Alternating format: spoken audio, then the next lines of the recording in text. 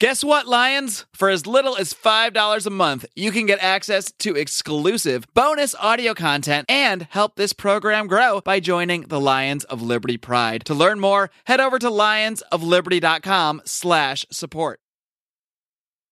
So I don't know you guys. I don't know what it is you like or don't like when it comes to comedy. Hopefully I'll figure out what you don't like. And I'll probably do more of that because I'm kind of a dick.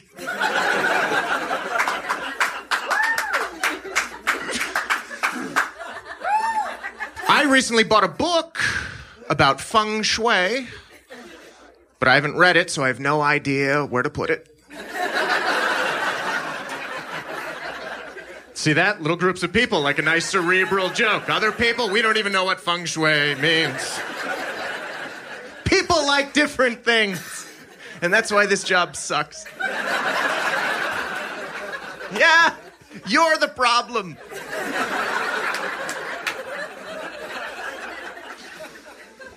I bet if you're really into feng shui, you're probably not that into rape.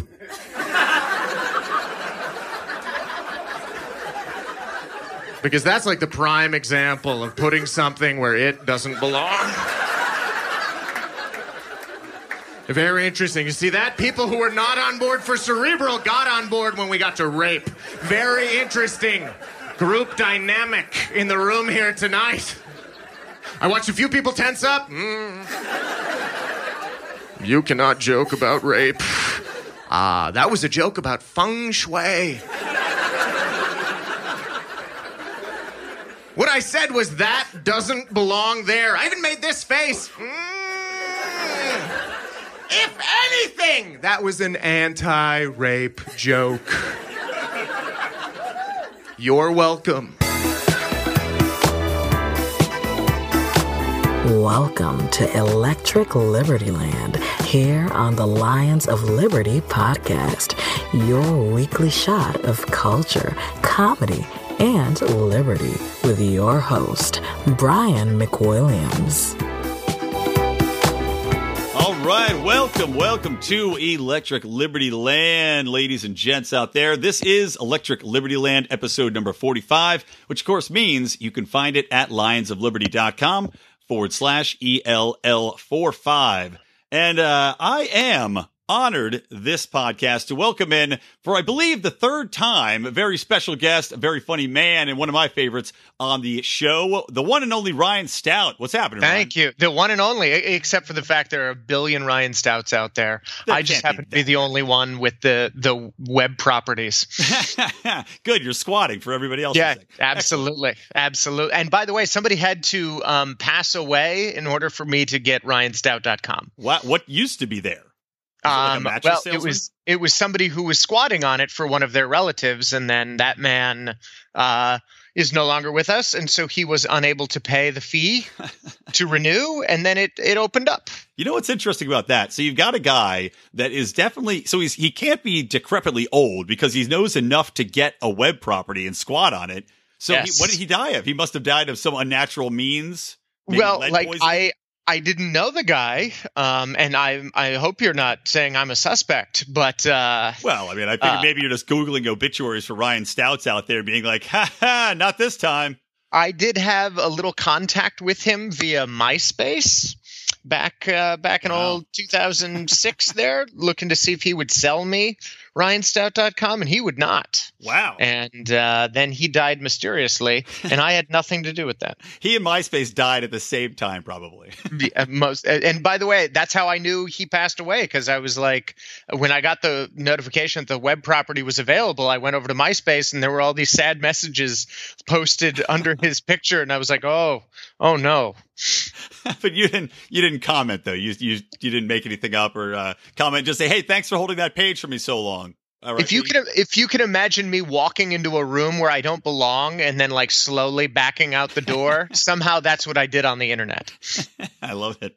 That was before the GIFs were big too. You could have posted a great GIF of that Homer like disappearing into the bush backwards from The Simpsons. I like that you pronounced it GIF because Everybody else thinks it's GIF. I might be right. I don't pronounce anything correctly, by the way. You're lucky. I only pronounce your name correctly because I'm an alcoholic and I know what a stout beer is. Yes, of course. Otherwise, it's all off. Yeah, I don't know how to pronounce anything. Any names, I don't pronounce them. Partially, I think because I don't watch that much TV. I mostly just read. So anybody's name, I'm like, well, I'll just take my best stab at it. Oh, yeah. I mean, I knew a girl growing up. Her last name was Bonner. And then Boehner is spelled the same as Bonner, right? Apparently. So when I'm looking at that politician's name, like on a teleprompter, it is my instinct to say Bonner. And everybody's like, it's pronounced Boehner. And then I look like an idiot.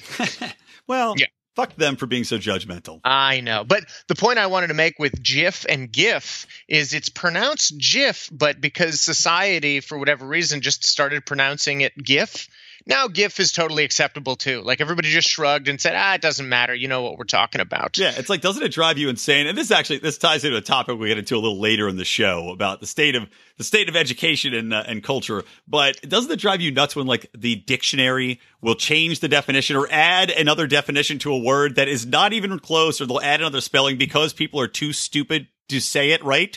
And they're like, well, you know what? We're just gonna fuck it. You guys win. We're just going to change it in the dictionary now. Well, the crazy part for me is if we can just change pronunciation of a word whenever we feel like it, like whenever a group feels like it should be pronounced differently, then obviously we're going to have words where the definition changes just because the group feels like it's defined differently. And then you go, well, what do we even have definitions for? Why are we defining anything? If we're just going with our feelings on this, we're not doing a very good job with our vocabulary. Exactly. God, it makes me want to just, screw it. I'm just going to No. I'm going to I'm sticking to my guns. We're going to go in order of I had this goddamn show planned. Let's do it. What's topic one? Let's get into it. All right. Topic one is topic one across all of news media at the current point. Well, so that's the Texas shooting that just happened. And it's all uphill from here, though. It's going to be happier stuff we'll talk about. Well, maybe not By the way, but more entertaining. That's a good way to start. We start at the bottom and we crawl our way out, everybody. Exactly. Always leave them laughing. Long is the way and hard that leads up to light. That was in the movie Seven. Oh, great. Excellent. That's a good one. So everybody just keep that in your mind. Keep the image, especially the one I like, the head in the box and the visceral image of the man having sex with the women with the blade. Let's keep that deep in your mind as we start talking about those. So Texas church shooting, Sutherland Springs, Texas, guy named Devin Patrick Kelly, who was a former U.S. airman. He was discharged because he had basically charges of domestic abuse, beating his wife and her unborn child, I believe, at the time. He was then put in a mental hospital because he had tried to bring guns onto an Air Force base. He had escaped from that mental hospital, and none of these records of any of these altercations or any things that happened had been shared to a federal database. Now, the reason I say that is because this man then went and shot up a church using a legally purchased rifle and killed 26 people. And one of the reasons he was able to buy said rifle was because the Air Force did not push along this information to the federal database that works when you're getting background checks. Right. So legally purchased because there was a problem with the system. Right. Exactly. So he got basically they added an extra loophole, which I guess is the Air Force doesn't want you to know about its psychopaths loophole. Right.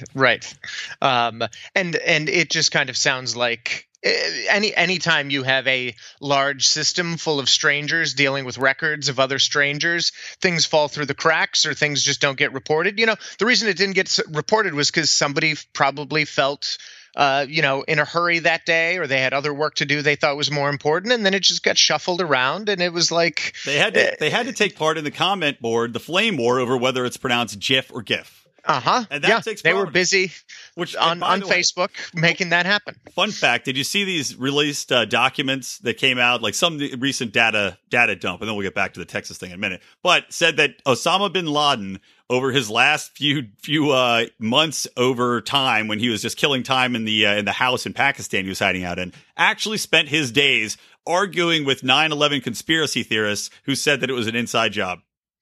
I shit you not. This is real documents from the government. Oh, man. Even in the final days, he was like, why can't I get credit? Exactly. Why he was like, fuck you. Credit? It's like the Iron Sheik's Twitter account. So anyway, okay.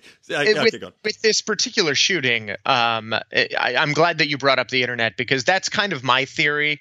And I have virtually nothing to support this. It's just an inkling that I have that we are all spending so much time on the internet, and we are managing to find ourselves in these echo chambers where, well, I mean, you can find anything on the internet. So if you want to find a whole group of people talking about why you are wrong about anything, you will find those people. Oh, yeah. And if you want to find crazy people who are willing to tell you that you are right about every crazy idea you've ever had, you'll find those people.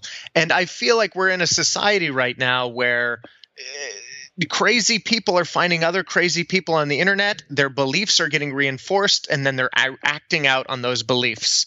And we don't know from an outside perspective what is going on. We can't pick out the motive for the guy in Vegas. We can't pick out a motive for this guy in Texas. We can't pick out all sorts of motives because it's just some ethereal, mushy thing that's inside of their head that it doesn't have any basis in reality. Yeah, and I'll say I agree with that. And this guy specifically, I was trying to find, people were looking more into his background, and basically this guy, a lot of the times, like even with the guy Pollock who shot up in Vegas, everybody was kind of like, well, you know what? He seemed like a nice enough guy. And everybody's always like, oh, he's just the guy next door. You never suspect anything. Not this guy. Not this Texas dude.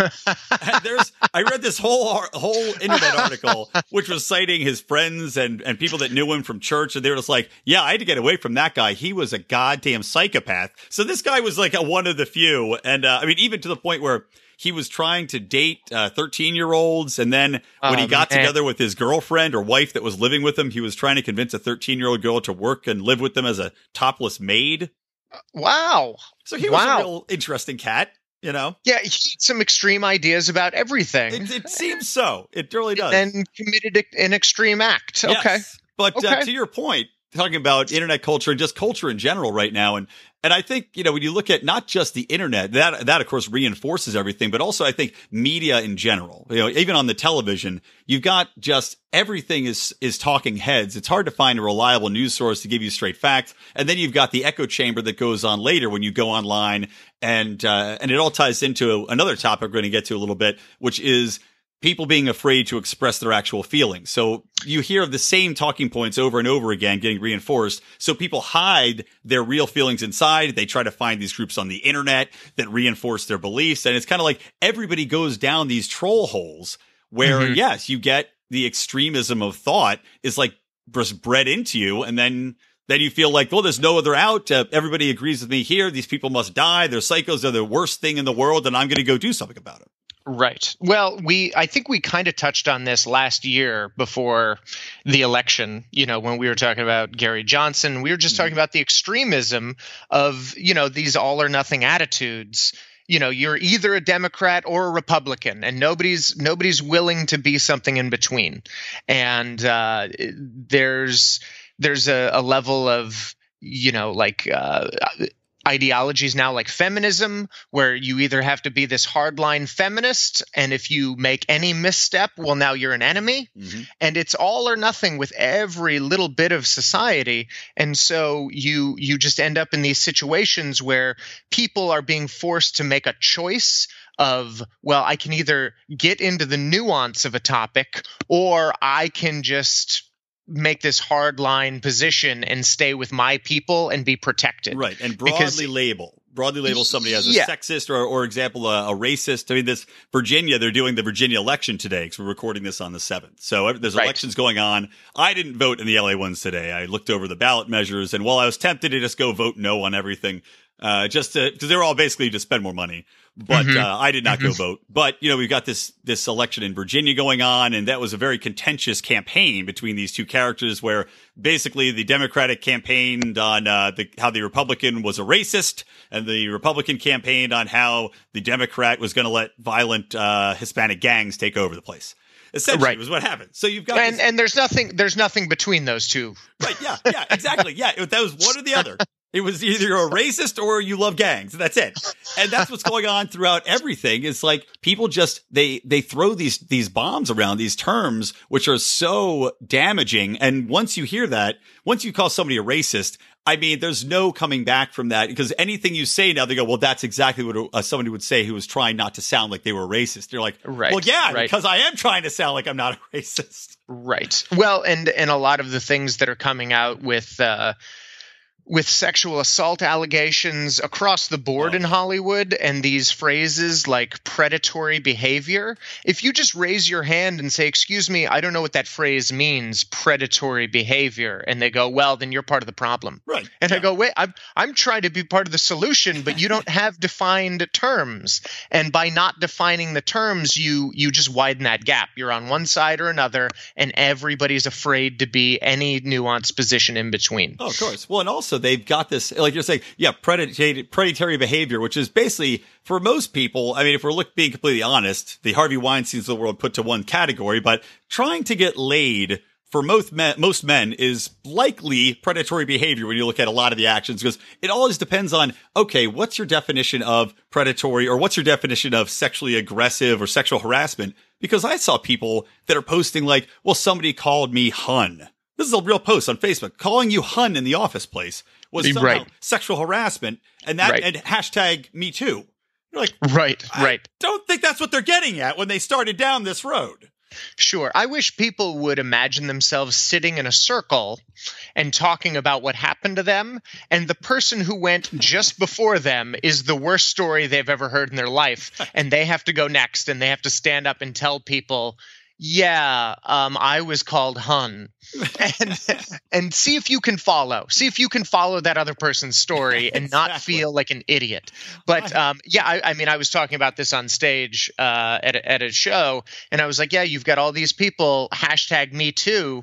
This guy looked at me, and I could just tell what he wanted, hashtag me too. And I was like, I know there are women out there just thinking, no, hashtag not you. That one does not count as one of the stories. Imagining somebody's desires is not the same as being assaulted. Right. Meanwhile, you've got half the people that are actually using that hashtag. That is actually what they're saying. Like, he looked at me lecherously was another one I saw was being used as the hashtag me too. Like, well, now you don't know. Maybe you had a stain on your shirt, and he was just like, God damn it, bitch, learn to eat your hot dog better. You got mustard on your titties. But no, it's hashtag me too because someone's looking at the stain. It's just, it's gone into a spiraling madness, and it doesn't seem like it's going to get any better. And actually, this ties into kind of what I want to talk about with Rand Paul. So Rand Paul, obviously prominent Republican, somewhat, sometimes libertarian, depending on which way you want to go with it, got assaulted in his front yard. He was on a riding mower with earplugs in, and his neighbor comes, I guess, charging out of nowhere and just starts beating the shit out of him and displaced 5 ribs, and he really fucked him up.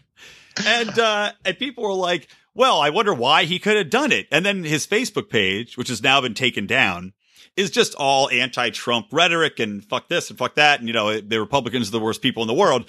And that yet all the articles now coming out, like I saw an article in GQ today, which was like, you know what? Rand Paul seems like he was a dick because he says he believes in property rights, but meanwhile, he had a mulch pile that was against the town rules. And that's why this fight happened. I'm just like, what the fuck are you talking about? So it's and even the lawyers aren't giving us any idea of what's happening, because lawyers on both sides are like, yeah, it's just a private neighborly dispute, and we hope we can just move on and keep being neighbors again. And it was like, man, he broke 5 ribs, and by the way, not just cracked ribs, like severely broken on both, bruised lungs. Yeah. I don't know what could have possibly happened between these men, but I really don't believe politics had anything to do with it. I feel like this is just part of you live close to somebody, and I don't know if somebody was sleeping with somebody's wife, but I just cannot imagine thinking about how somebody chooses to vote and then being like, well, I have to go physically assault them after how many years? Like, they've been neighbors for so many years. Like, how Rand Paul is going to vote. Yeah, and if you're a Democrat, well, that's you've been the opposite for a long time. What would bring you to your breaking point? I will tell you. I'll tell you what it is, because I think it is I think it is politics, because Rand Paul has been buddy with Trump now a lot more than he used to be. So before, they were probably, you could see it was that, okay, Rand, he's got some things I agree with and some things I don't agree with. But if this guy's rabidly anti-Trump, and he's also an anesthesiologist, so who knows, maybe he's hopped up on ether. But he, or he was formerly an anesthesiologist, but maybe he's like, Rand Paul's Trump's best buddy, and finally he gets fed up and goes, fuck that guy. Yeah. Whomps on him, Well, and by the way, maybe he's caught up in his own little internet activity where people are getting him very angry. By the way, it's very easy to get angry at the president if you're on the internet. But if you put your phone down and go about your life, it's very easy to think, the president really isn't doing a whole lot. Yeah. Doesn't impact my life virtually in any way, shape, or form. Maybe the tax reform they're pushing through will impact me. Or if North Korea does end up firing nukes at us. One of those two things. Totally could happen, yes. But until then, it's like, what is this guy doing to me? Well, he's a businessman who magically got elected, and he doesn't know what he's doing. So he's probably not going to be doing anything to me. Which is great. He's having a hard time getting anything done, which I think is fantastic. Just keep them in a status, like a stasis field. You battle against each other. Right. Just have it out. Get nothing done. I like that tug of war with just nothing happening. Meantime, here's the other thing, by the way, about this story that I thought was so odd was, after this all happened, the guy got released on bail for $7,500, which seems fairly cheap for viciously assaulting a U.S. senator.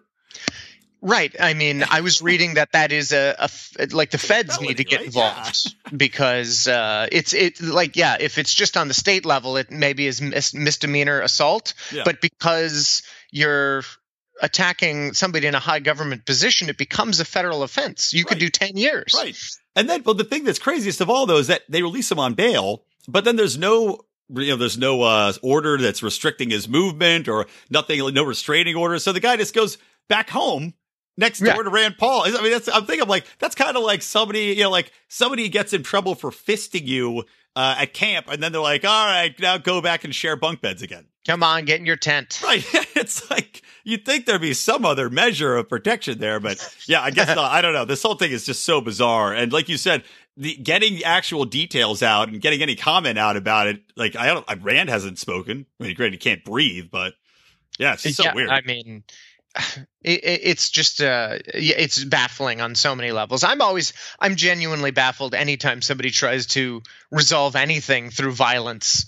I'm always the first one to raise my eyebrows and be like, wait, what's going on? Right. Because at the best, it's like, what's the best case scenario? I mean, I personally in my past, I've had issues where growing up in high school, I've got in a fight or two, and for, me and another guy didn't like each other, and you fight, and it gets it out of the way, and then it's all fine. It gets resolved. It's always that'll happen between friends. You clear the air over an issue, fine. I still don't condone the violence, but that's where you could say, okay, maybe it just was a weird thing, and you got it out of your system, and it's done. But in general, like, what's the best case scenario? And when you're having an actual argument on a deep political or theological basis with somebody, and you end up beating the shit out of them, in what way, shape, or form does it possibly reinforce your intellectual point? Right. I'm going to beat you until you're socialist. That's going to happen.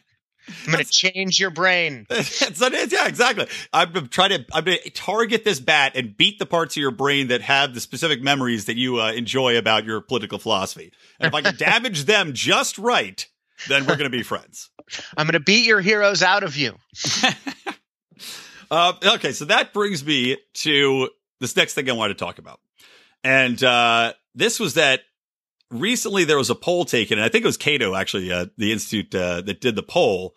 And they polled a broad swath of people, and they found that some 71% of people said that social justice is killing off communication and conversation between people, and that 50% of them said they had political views they're afraid to share. So does that strike you as 100% accurate, or do you find some fault with that? Well, I've certainly seen people who identify themselves as social justice warriors who I say, oh, I cannot communicate at all with that person because just the way they conduct themselves is so loud and aggressive and so, again, more all or nothing behavior. Mm-hmm. And then there are other people who I know identify as a social justice minded person who I say, oh, well, that person's very smart. I can talk to them. But I think, again, it's this idea of that we started off talking about, that you're almost forced to pick one side or another, and everything in the middle is no man's land. It's almost like being in World War I and you've got trench warfare, and you don't want to be stuck in the middle. Yeah. So nobody wants to express any nuanced behavior, especially on the internet, in any public forum, because they know that they will get attacked from both sides. Yeah, that's a great analogy. I really like that. I feel like when it comes to individuals sitting around having conversation, I think everybody is totally willing to express their nuance when they can look another person in the eye and when nobody's yelling. But I think especially with the internet, where so much can be miscommunicated, misconstrued, and nobody likes to feel misunderstood. Mm-hmm. I feel like, communicating via that means, people should be terrified. I'm terrified. Yeah, well, there are things that I would never post on Twitter or Facebook just because I'm like, no, there's only bad that will come from this. Yeah, well, I find it's even in person, I'm having difficulty sometimes talking to people. And like you said, some of them are the social justice warriors where you just can't get a word in, so it doesn't really matter. But I think that a lot of people are finding in resolving, people value their friendships so much. And in the wake of the Trump election, and people are losing family members, I mean, in the most extreme cases of overreacting, where you literally are reading accounts of people saying, I don't speak to my father anymore because he voted for Trump, kind of thing. I think people are actually saying, is it like they're checking themselves in real time? They're almost real time editing on the fly what they're saying and engaging people's reactions and quashing a lot of their thoughts or their feelings that they say, okay, I know this is going to get a bad reaction, so I'm just going to glaze over it. Like, I feel that people are now, even in person, just leaving things off the table because they say, I know this is something that's going to start a fight. And so for the sake of this relationship, I'm just not going to talk about it. And I think that's what this poll is kind of reinforcing, is that internet or not, that people are just afraid to actually have a dialogue because they don't know how the people are going to react, and they're afraid of losing connections. Well, and I think I would agree with that. I don't know if I would agree with the social justice component of it, though, because I've certainly been in situations where I've been surrounded by people that are very extreme on a conservative level about, they think they should be able to have automatic weapons or rocket launchers or whatever. And I know that if I object and say, that's a little extreme. Mm-hmm. Do you need a rocket launcher? Right. Is this, you're just hanging on to it just in case? You don't get to go out and practice with it. You can't hunt with it. You can't. It's not a tool for you. You're just hanging on just in case. You shoot potatoes out of it, though, like a potato. Yeah, wouldn't it be fun? Have fun with it. But in that situation, I just know, I'm not going to get into this debate with you because I can already just tell from your state of being that you're ready to argue. Right. And so I'm just going to let it go. Right. Well, that's funny. That specific question, even within libertarian circles, is debated back and forth. Some people, and I know that even in our own Lions of Liberty, there's, the opinions are widely is that you should be able to have anything and anything, or everything and anything. I can't say I'm fully for that. I fall in where I think it should be slightly restricted or watched in some way, shape, or form. I don't think you should be able to just go over and buy anything willy-nilly, and everybody should have access to like the old school six cylinder grenade launchers. But at the same time, I think there's valid concerns, and this is what crops up every time there's one of these mass shootings. I still, people call for more gun control, but I still, even if it's mock, do have the valid concern where I say, I want to make sure that we can't ever be in a position where we would be at the complete whim of the government and have no ways or means to defend ourselves, even if it's unrealistic. But anyway, right, yeah, right. But I agree. Well, because topics where you just know, that you're going into a fight, And there's no way that and ideologically, you're probably not going to convince that person to come to your side because they're so deep in their trench. Right. I mean, it's the same as arguing over abortion or arguing over so many of the topics that never get resolved but come up in every election. Right. And you kind of go, look, we haven't resolved this yet, so why can't we talk about something that can be resolved? Right. And that's actually a sentiment I shared on an internet conversation today where one of my liberal friends had posted a huge tirade against Republicans and the NRA and gun owners and everything else. And I said, okay, well, then what's your solution? There's no reply. I say, exactly. No one has a good solution for this problem. And until people learn to actually talk about it like adults, there never will be a solution anybody's going to agree on. So instead of just masturbating on Facebook and fishing for likes, or really there's I like that the little hand is kind of like giving a little hand job with the thumbs up. Yeah, it's suggestive, sure. Yeah, so instead of doing that, let's talk about something else and actually make some sort of progress in one way, shape, or form.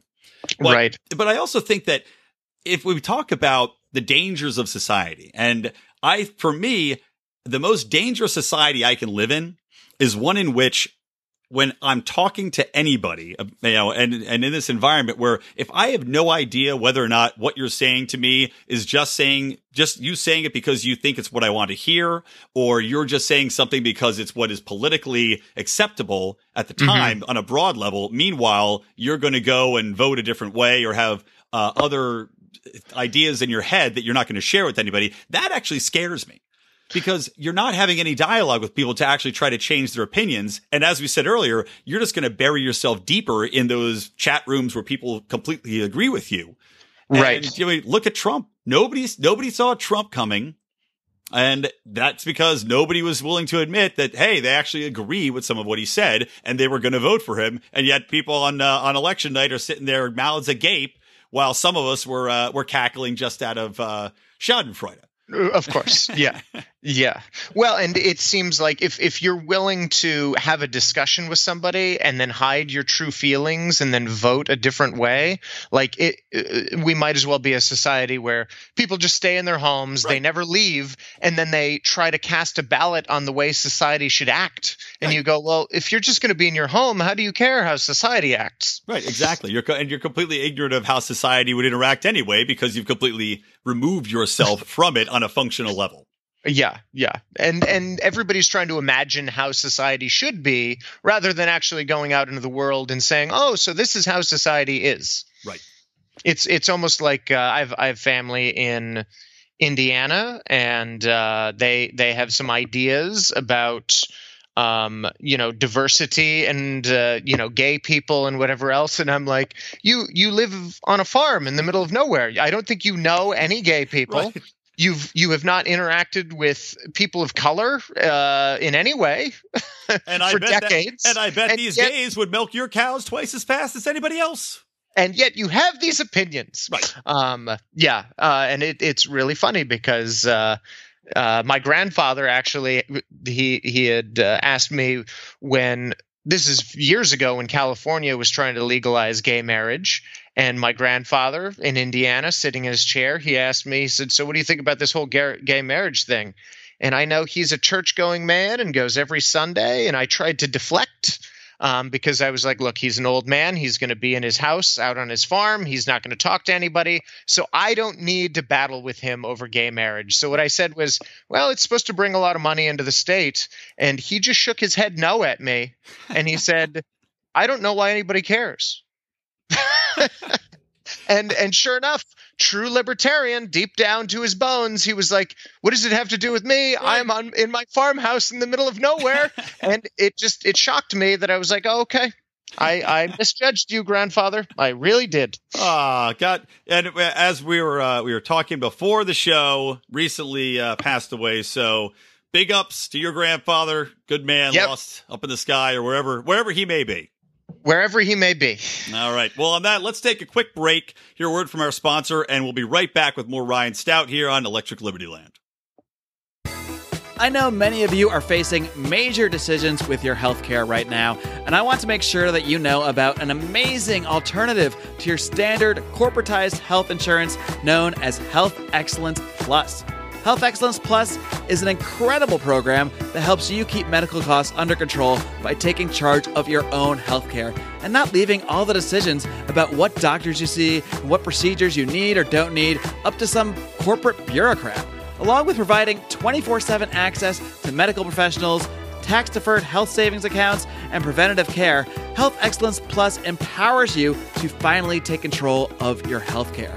To learn more, head on over to lionsofliberty.com/health or call the special hotline for Lions of Liberty listeners at 855-290-4447. Be sure to mention Lions of Liberty.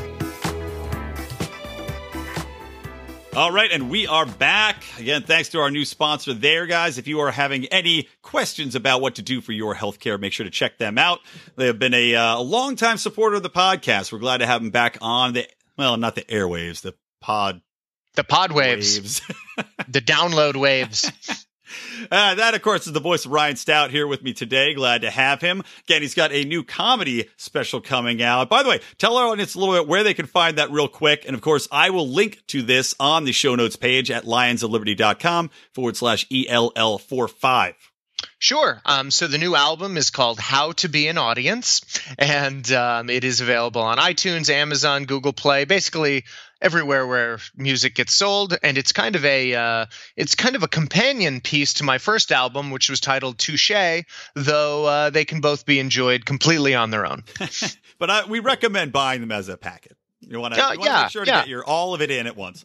It is something that I find very odd that's happening right now. Like when I would find a comedian that I would enjoy, I would ask myself the question, well, what else have they done? Right. And I would look back into the catalog, and if they had other goods that were for sale, I would look into those. And now you've got a lot of people, they will see something on like Netflix, and they will see a comedian that they now love, and they will go, okay, great, we've seen it, and maybe we'll go see that person live. And they literally, this is happening to so many comedians. They're like, yeah, my fans don't even know that I have other material out there that's available. They don't look me up on YouTube. They don't look me up on iTunes. They don't look back. They tell me they love me, but not enough to go back and look at anything else that I've ever accomplished. I had no idea that was happening. That's actually shocking to me. Yeah, I brought it up to my therapist, and he was like, yeah, think about Instagram. It's all about what's happening right now. Yeah. Yeah, exactly. You don't scroll back 2, 3, 4 days, let alone to 2 years ago when the last album came out or the last special. Like you just go, what have you done for me lately? That's true. Nobody actually wants to take the time. And I remember doing this growing up. You're an intelligent man, well educated. You have a big vocabulary. So going through reading books, I was a very active reader. And I really wish I had more time to get back to that nowadays. But I would stop. I was one of those guys who, if I saw a word I didn't know what it meant, I would actually actively go and look it up. And you actually use a dictionary at one point. I'm that old. And now, at least I'll stop. I'll Google it. I'll say, okay, what is this term? Who is this person? And stop what I do. And I feel like nobody does that anymore in any way, shape, or form. And that culminates in what you're talking about, where everybody's like, oh, yeah, he's got some other material, I bet. Well, what's next? Like there's no pause, Okay. And no new information gets introduced. No, no new information, and and it plays into what you're talking about, this echo chamber. And like here, this takes us into what I want to talk about for the second half of the show here a little bit. So there's a poll done, and this is through today actually that we're recording November 7th, while also being a day for elections, is also the national day for remembering the victims of communism. And communism killed 100 million plus between Stalin and all of the different wars that happened under communist rule with Russia and everything else. So all these people that died from all the factors and all the rulings that went on under communism are remembered today. And there's an organization that did a poll, basically polling people that were age 16 and up. But where the true interesting points in this poll lie is with the millennials and Gen Z, where 58% of the millennials polled said that they would like to live under communism or socialism. Now, granted, socialism far more. Communism is a much smaller segment. Right. But socialism was something like, they were the 38% of the overall poll, and some 58% of millennials have a fond association for socialism, not realizing that socialism and communism are very closely tied together. One begets the other one in many ways, shapes, and forms. And on an even more worrying statistic is that people seem to not know anything about the impact that communism actually had. They didn't really realize how many people were killed. Like, one of these poll questions that I pulled up actually was true or false. More people were killed under Adolf Hitler's reign than Joseph Stalin's leadership. And 70% of the people asked in this poll, everybody, said that that was true, wherein it is very much false, as bad a man as Hitler was. So it brings the question to the forefront. How ignorant are people? And has education now been co-opted and pushed to the side? And do we have to completely revamp the way education is done to address the issues with attention span and getting through and actually teaching facts to these people? Right. And you know what? I think that's half the battle, is teaching them what communism and socialism actually are. But I think what we're dealing with, particularly with Gen Z and millennials, is I think they have a deep-seated fear of capitalism because they haven't really interacted with it a whole lot yet. And because while they were growing up, they were taught to fear the banks and fear things like credit, because credit only leads to credit card debt. Meanwhile, credit is one of the greatest human inventions ever and is the backbone of capitalism. Yeah. I mean, it's this belief system that our economy is going to get better and that we can trust in each other. And it's a beautiful, beautiful thing. But you've got this whole generation of people that was taught maybe credit's bad. Right. And because they have that feeling, which is based on almost no knowledge, it's just a feeling. It's almost like they've been bred to fear capitalism, and so they're just leaning towards some alternative without any knowledge of it. I mean, it's almost like they think it's a comfort blanket, right, and they go, "Well, this one must be better." And it's something where it seems like a lot of, because, and I don't want to blanket say all teachers are straight up liberals, but because a lot of teachers are more liberal, I think that the way it's taught does probably trend towards, well, capitalism is this, but it's bad because of this. Look at this crash and look at this, the whole regulatory thing we had to go through with the banks and bailing them out. Because I'm sure that's what is prominently taught, to your point. And in the meantime, you look at what has brought people out of poverty faster than anything else. Any other program is just letting the capitalist system work. And and the use of credit, like these microloans, where they introduced them in Africa and African nations, which were loans for $5, $10, microloans, revolutionized the way people were living by that extension of credit. So yeah, you look at all of these things put into play and how much capitalism done. And it's like the kids, they don't understand because they're not actually, I think it's also because a lot of them don't actually work at all coming up. I mean, I don't know about you, but can I sound any fucking older, by the way? Back in my day, I mowed lawns. But I mean, shit, you mow lawns, you learn, you make money, and you're like, this is capitalism. You work for your money and you go spend the money, and it's great. And you learn how to interact in a society and how money works and everything else. And I think that everything's now it's a coddling, it's a spin on the way people are taught how society interacts and the benefits of that society. And it's to the point now where, as you said, maybe they're not anti-capitalist, but it seems like a lot of them are. And it seems like socialism is being taught in a way where it's not saying, like, look at Venezuela, which is a socialist nation. Look at those people who don't have fucking toilet paper that are being beaten in the streets when they're trying to fight against this government, which has become a virtual dictatorship with these kind of phony elections. And they're not putting two and two together. No matter how many times you point it out to them, they still go, well, I don't know. I think socialism's bad. It's one of these things that I think we'll actually get into a little later in the podcast, because you wanted to talk about Larry David a little bit, right? Yeah, I do. Yeah. There's this thing that happens that I think is really funny. And if you put a stupid person in a museum and you have them look at a painting and you ask them, why is the painting bad? This stupid person who's never learned anything about painting will come up with a list of reasons why the painting is bad. They can just do it. You can rationalize it. Now, unless you give them the opposite, unless you actually teach them about painting and tell them why reasons are good, they don't have two lists that they can compare against each other. And I think because millennials coming up are being told again and again and again, here's why capitalism is bad, and they are not being given the list of why capitalism is good, they can't suss out any type of reason why it might be good. And because they're only being told capitalism is bad, you tell them why socialism is bad, and they just tell you, well, here's why capitalism's bad. Yeah, and you go, well, no, that's a different list. God damn it. Yeah, solid point. I agree with that completely. And it's also, I think it plays into the factors that are involved with Obamacare coming up and people saying, well, everybody else has socialized medicine. So they hear socialized being thrown around in conjunction with what they would like to have. So they say, well, I would like to not have to pay for healthcare. And that's socialized healthcare. So that comes to be a good thing. I would like not to pay for college. That's socializing of our educational system. So they hear these socialized phrase attached to these things, which they empirically would prefer not to pay for. Meanwhile, they don't understand the benefits of actually paying for them and why that matters and how the market would work and how you could get better services for less cost by incorporating that. And any of that, none of that seems to be coming through to them in any way, shape, or form.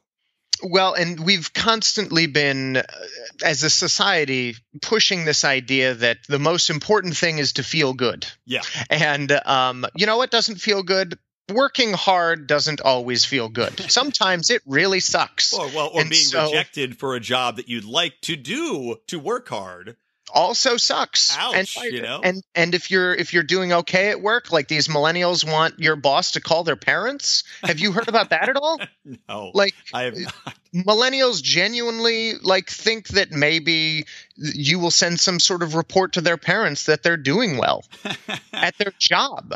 And bosses are across the board going, yeah, I don't know your parents. I don't need to know your parents. Wow, I had not heard about that. I'd heard about another story wherein these people were basically, the millennials were just saying that any criticism that was levied upon them would hurt their feelings, as you had said earlier, and that companies were completely revamping the way that they were handling employee evaluations because of it. But I had not heard that part of that employee evaluation should include a call to the parents if it went well. But it's this weird cultural idea that's taking over that you need to feel good all the time. And if you don't feel good, well, now there's some sort of problem, and that problem must be coming from the outside. Yeah. That problem couldn't possibly be with you and your ability to cope. It must be some sort of societal issue. And it's like, no, everybody, you need to calm down and understand that life sucks sometimes. Yeah. And when it sucks, you need to learn to cope. And that's not anybody else's prerogative except for your own. Right. I mean, precisely right. And it's also one of those things where, tying this into a broader issue, another one of these things that millennials and everybody seems to be dwelling upon is everybody looks at the unfairness in what people are paying, and everybody's so envious of the rich and saying, oh, they should be paying more and I should be paying less, and they have to pay their fair share. But meanwhile, what is that? What does that even mean? What is a fair share? And how is this in any way, shape, or form not just being pissed off that somebody's making more money than you, right? And then wanting them to pay more so that you have to do less? And it's very simple. And it's this concept of equality has been pushed to the point where it's no longer equality of opportunity and hard work. It's now just, we all need to be taken care of, and we all are special little flowers, and everybody should feel great all the time, regardless, even though it's fucking impossible. Yeah, it's a question that I have asked many, many people who want to talk about equality. I always say, well, do you want equality in the process, or do you want equality in the outcome? Right. And they always go, well, both. And I go, no, that's not how that works, because you can either force the process to be equal and end up with a disparate outcome, or you can do an equal process and the outcome just ends up however it ends up. Right. And you know, there's no way to control it sometimes. Life is life. It's a bunch of random things bumping into each other. Yeah. Now, here we go. I want to talk a little bit about something else. This will be a little side tangent, but I want to talk about in general, because we were talking about education earlier in the conversation. We were talking about changing the meaning of words and how that has happened. I talked about that with socialism, how that seems to be changing what socialism is to fit a more happy doctrine. And it brings to mind a recent tweet that Joy Reid sent out. And Joy Reid I've actually had an interaction with her on Twitter before, getting a little fight with her over Obamacare. But really? I had, because she had tweeted out that Obamacare markets were stabilizing, and I said all sorts of data basically being like, no, they're not stabilizing, and calling something stable because we have to pay much more money in to support it doesn't mean it's stable. It means it's just being propped up by government. And that's, just pointing all these things out to her. So, of course, I was attacked by all of her minions. Yeah, of course. Yeah. Which is fine. You open up you stick your hand in the hornet's nest, you're going to get stung.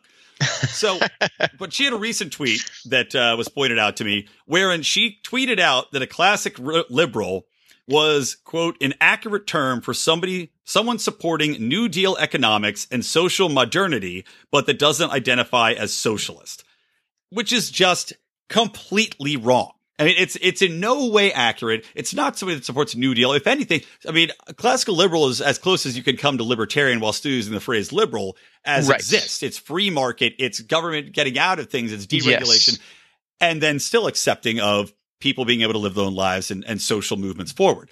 Right. But we look at people like Joy Reid, who's got millions of followers. She's on TV, and this is what people are following. And it's at what point do we say, okay, well, if people are just going to make up terms and change the definitions of things and say it authoritatively to millions of people who are now retweeting it, are we just fucked?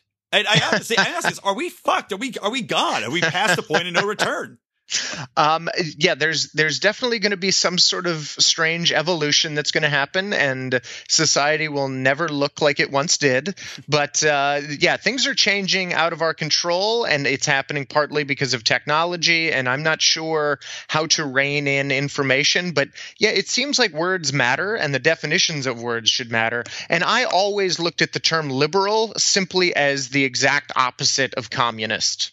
Yeah. You know what I mean? Yeah. So whatever you think of as communism, liberalism is the exact opposite of that. And that really messes with a lot of people's heads, especially if they are an American conservative, because they think of liberalism as bad. Right. And you go, no, you're a classic liberal. Right. Exactly. Yeah. In a lot of ways, you're anti-government, you're pro-individual rights. So many components of the liberal ideology fit what you actually want.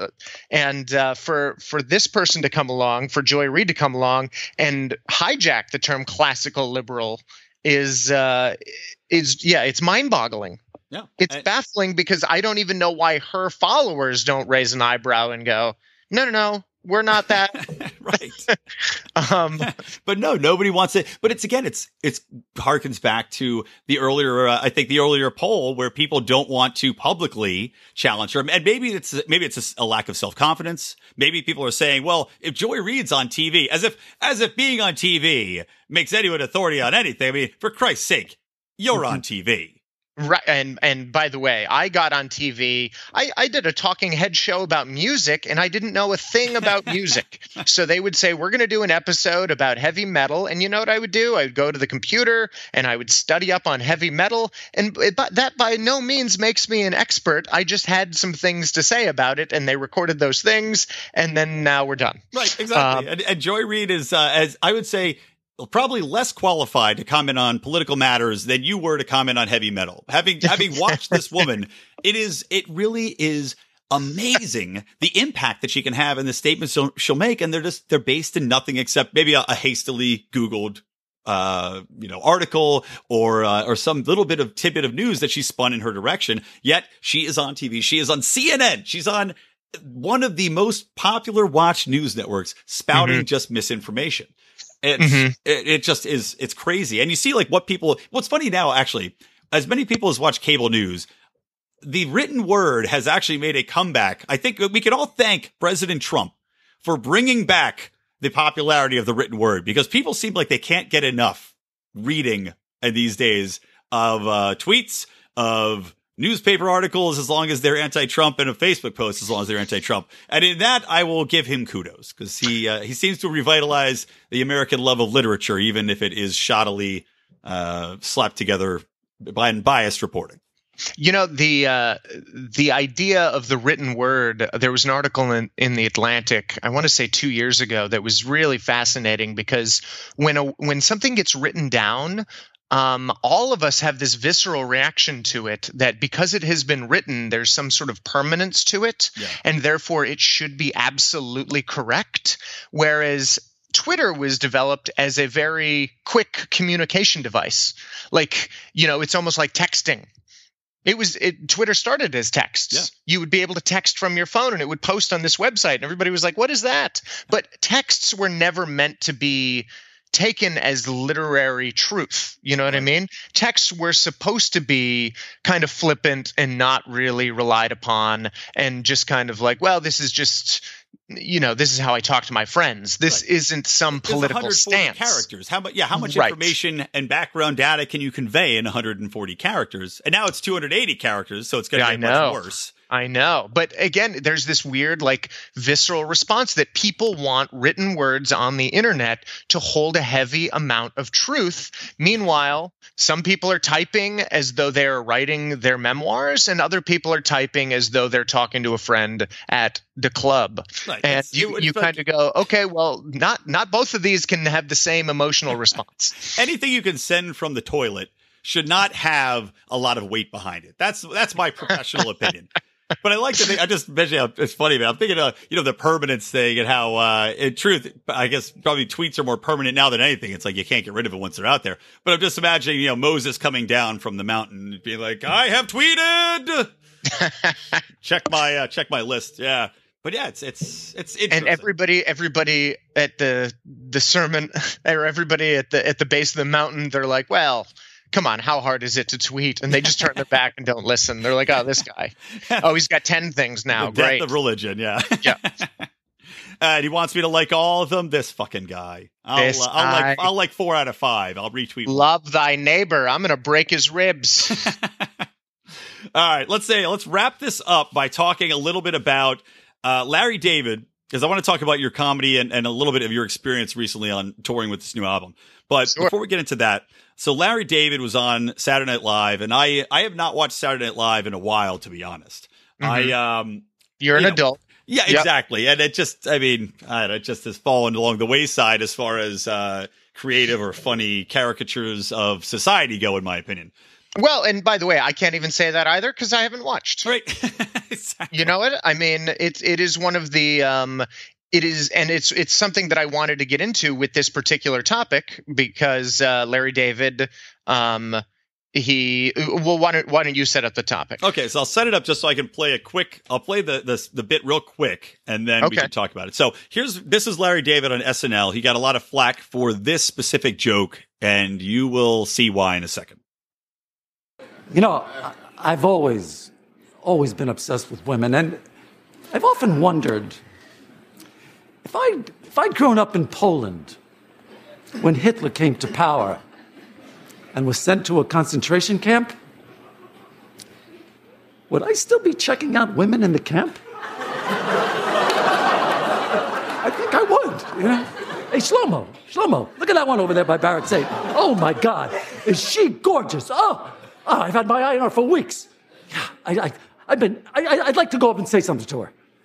Of course, the problem is there are no good opening lines in a concentration camp.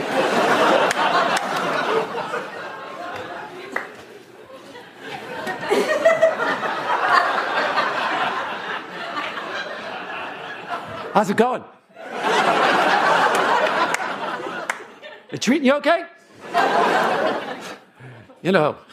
If we ever get out of here, I'd love to take you out for some latkes. You like latkes? What? What'd I say? Is it me or is it the whole thing? It's because I'm bald, isn't it? Anyway, all right. So you guys heard that. Now Ryan has not listened to this clip yet, so he doesn't know that joke. So tell me what you're thinking, and then I'll discuss this. Go on to discuss this reference that Larry David did. Well, I want to say this. There are a lot of people that are complaining about that joke who have not heard it, which seems to be a common thing throughout comedy. since the internet really took off and since Twitter took off, that people want to complain about jokes that they didn't actually experience for themselves. Because it's all about the feels, man. They hear the phrase and they say, I can't believe it, the feels. And by the way, it goes back to what we were talking about earlier about lists. You know, the same way you can take any idiot and put them in front of a painting and say, why is this bad? You can put any idiot in front of a joke and they can tell you why it's bad. The common thing with all creative art forms is humans are flawed and humans create art, so art is always going to be flawed. Now, the problem is this: when you get into a subject, whether it's Holocaust jokes or rape jokes or racist jokes, what people do is they make a big long list about the Holocaust, and they give you facts and statistics and lived experiences about the Holocaust. And then you say, okay, that's a great list. And according to that list, all Holocaust jokes are the same. Right. But if you can tell me something about jokes and we can make a list about how jokes operate, then we learn why all Holocaust jokes are different. Now, once we have both lists, we can weigh out the similarities and the differences and talk about whether or not the joke is any good. But instead, people don't hear the joke for themselves. They don't talk about jokes at all. They just give you facts about the Holocaust, and then they say there's nothing else we could possibly discuss. Right. And you go, no, that's not how this works. Right. It plays into the their own moral outrage machine, because they feel so good about taking a stand against this perceived wrong, despite never experiencing it for themselves. And it happens not only with jokes, but with news articles or anything else really that's crossing the internet that might touch upon a nerve subject. Right. And the Holocaust, of course, is a classic example, really. I mean, I can't think of Holocaust and rape. That's it. Those are the two that you can't touch. Even child molestation, I think you can touch a little bit. I mean, who among us hasn't made a child molestation joke? I've got a big chunk of it on my new album. Ah, excellent. But again, like, even if you listen to the bit on the album and then you think about it, you kind of go, well, he's not really condoning molesting children, but he is talking about pedophilia. Right. So how is this set of material exactly like all pedophile jokes, or is this set of material different from all the other pedophile jokes? And once you've asked yourself both questions, then you can come to a conclusion. But of course, I've had people complain and say, you can't joke about child molestation. And then they talk about child molestation endlessly without ever saying anything about jokes. Right. But one of my favorite responses to the outrage over Larry David came from a dear friend of mine, comedian Guy Branum. And Guy Branum is the host of Talk Show the Game Show on True TV. And I hope I can articulate it as well as he did, but basically he made the point that, yes, how dare Larry David actually humanize the people who were in the Holocaust by giving them real human emotions and interactions. They should just be the mythical victims that they are. Right. And I just went, I don't even know what the joke is, and I know you're correct. Yeah, no, that is a brilliant statement, because it is true. That is the purpose of comedy in so many situations, is that you look at it from different angles. You find the humor in saying, yeah, these people are still people. They're not simply paintings. They're not photos on the wall. They're not the shoes that you see lined up in the Holocaust Museum. They were people. They clearly had interactions. I remember I was listening to Tim Allen on Adam Carolla's podcast talk about his experience in prison and how he was getting, people would beat him up a little bit, and he would be laughing because he'd find a different way to look at it. And I mean, you're telling me Jews, the most well-represented population in entertainment, who have a classically wry sense of humor and are typically self-deprecating and are more than capable of laughing at themselves. You're telling me there weren't some Jews in the Holocaust, in Auschwitz, making jokes about the situation and trying to find something to give their lives a little bit of joy in that situation? Right. And by the way, all the people, there are so many people tweeting things like, ugh, Larry David making Holocaust jokes. Ugh, I can't even. And I'm like, you can't even what? Yeah. Because you could just take that same tweet and say Sarah Silverman making Holocaust jokes. Ugh, I can't even. And I'm like, well, obviously both those statements must mean the same thing, but you're talking about two different people, two different sets of jokes. You've got all these differences that you want to ignore, and instead you just want to hang on to all these feelings about the Holocaust. And it's like, okay, well, you might as well say, ugh, Holocaust paintings, I can't even. Ugh, a Holocaust poem, I can't even. Like, I love the "I can't even" phrase in itself. Just indicates the fact that you can't even. What you can't even is think about something legitimate to say, have any intelligent or educated criticism of it, because otherwise you would do so instead of saying "I can't even." right. And surprisingly, I agree with you. You can't even. All right. So with that in mind, with the outrage machine at full blast, you were talked a little bit about people's reaction to the pedophile jokes. So, let's for the next couple of minutes, I just want to hear, what was your recent experience? You've been on the road for a little while with the new album. Have you felt like the temperament has changed at all in recent months?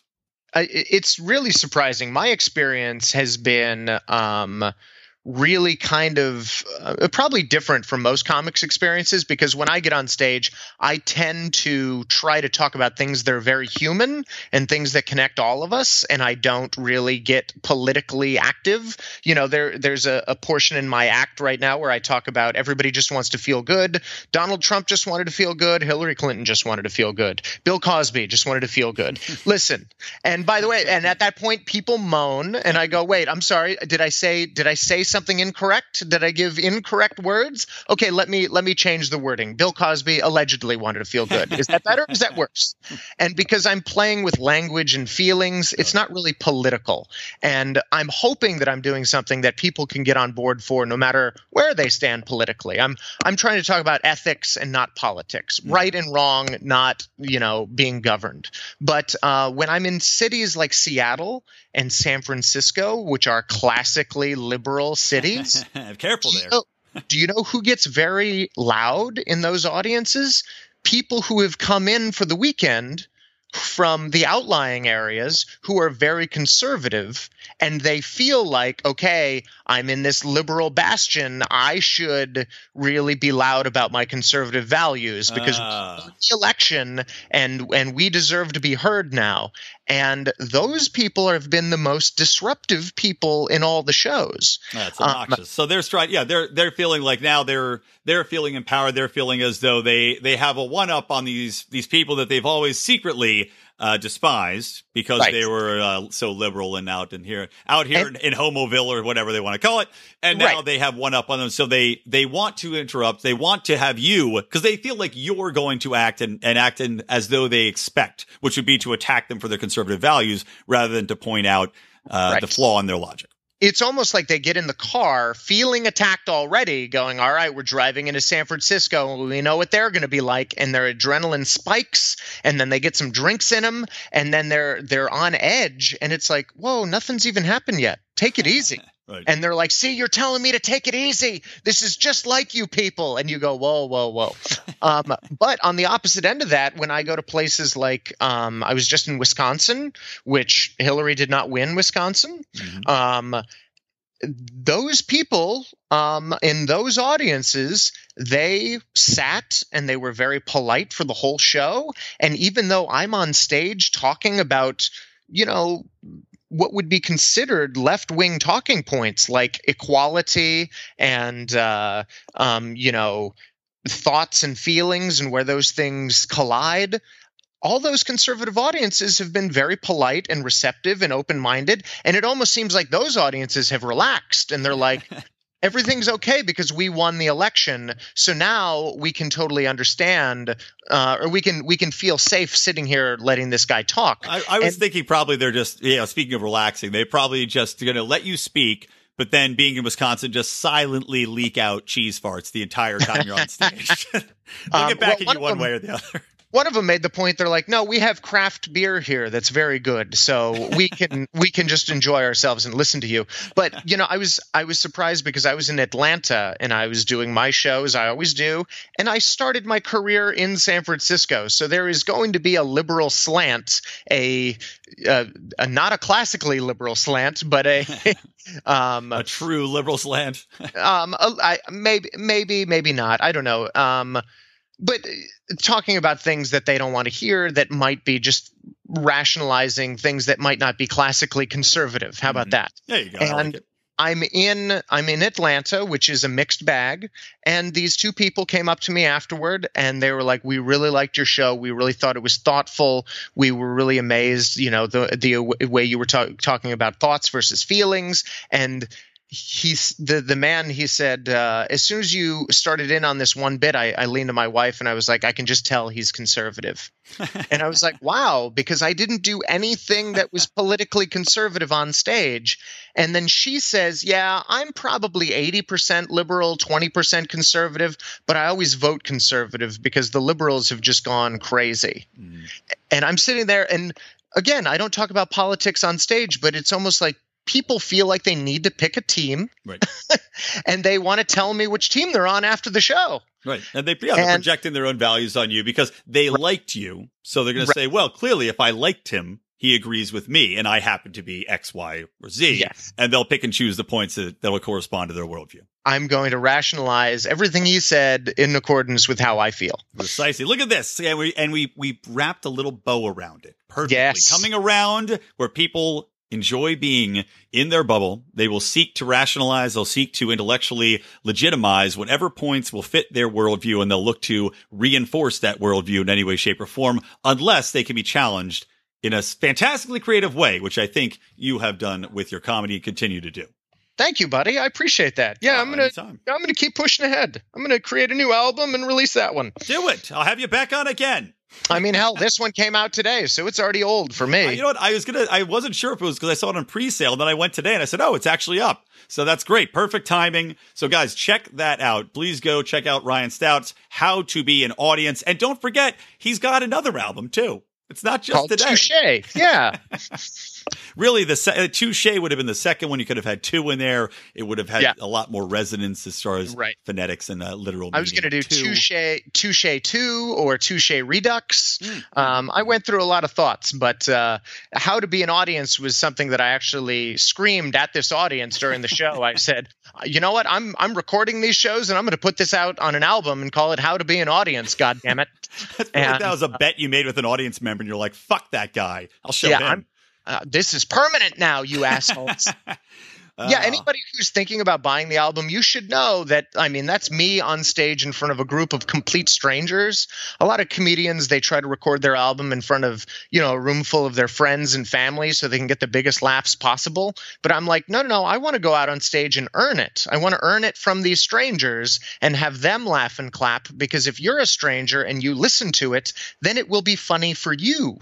And so I make things harder on myself so it'll be a little easier on the consumer. I like it, man. Go in there dirty. Bareback. Go in there hard. Yeah. All right. Well, Ryan, once again, man, thank you so much for coming on the show. Love having you on. Thank you. Oh, I'll have you on more than once. It's like I always want to talk to you a lot longer. It's like time flies real quick, man. So thank you. And everybody out there, I want to thank you for listening along. I want to remind you to follow us on Twitter at Brian McWilliams. Ryan, remind me, it's at Stout Ryan, if I remember correctly. Yes, on Twitter. That's right. On the Twitter. You can follow at Lions of Liberty, follow at Stout Ryan, follow me at Brian McWilliams. Remember, guys, you can join our Pride to get bonus content. There's going to be some little conversation with Ryan that we had to shoot in the shit I'm going to put out there for our bonus Pride members. So that is always fun.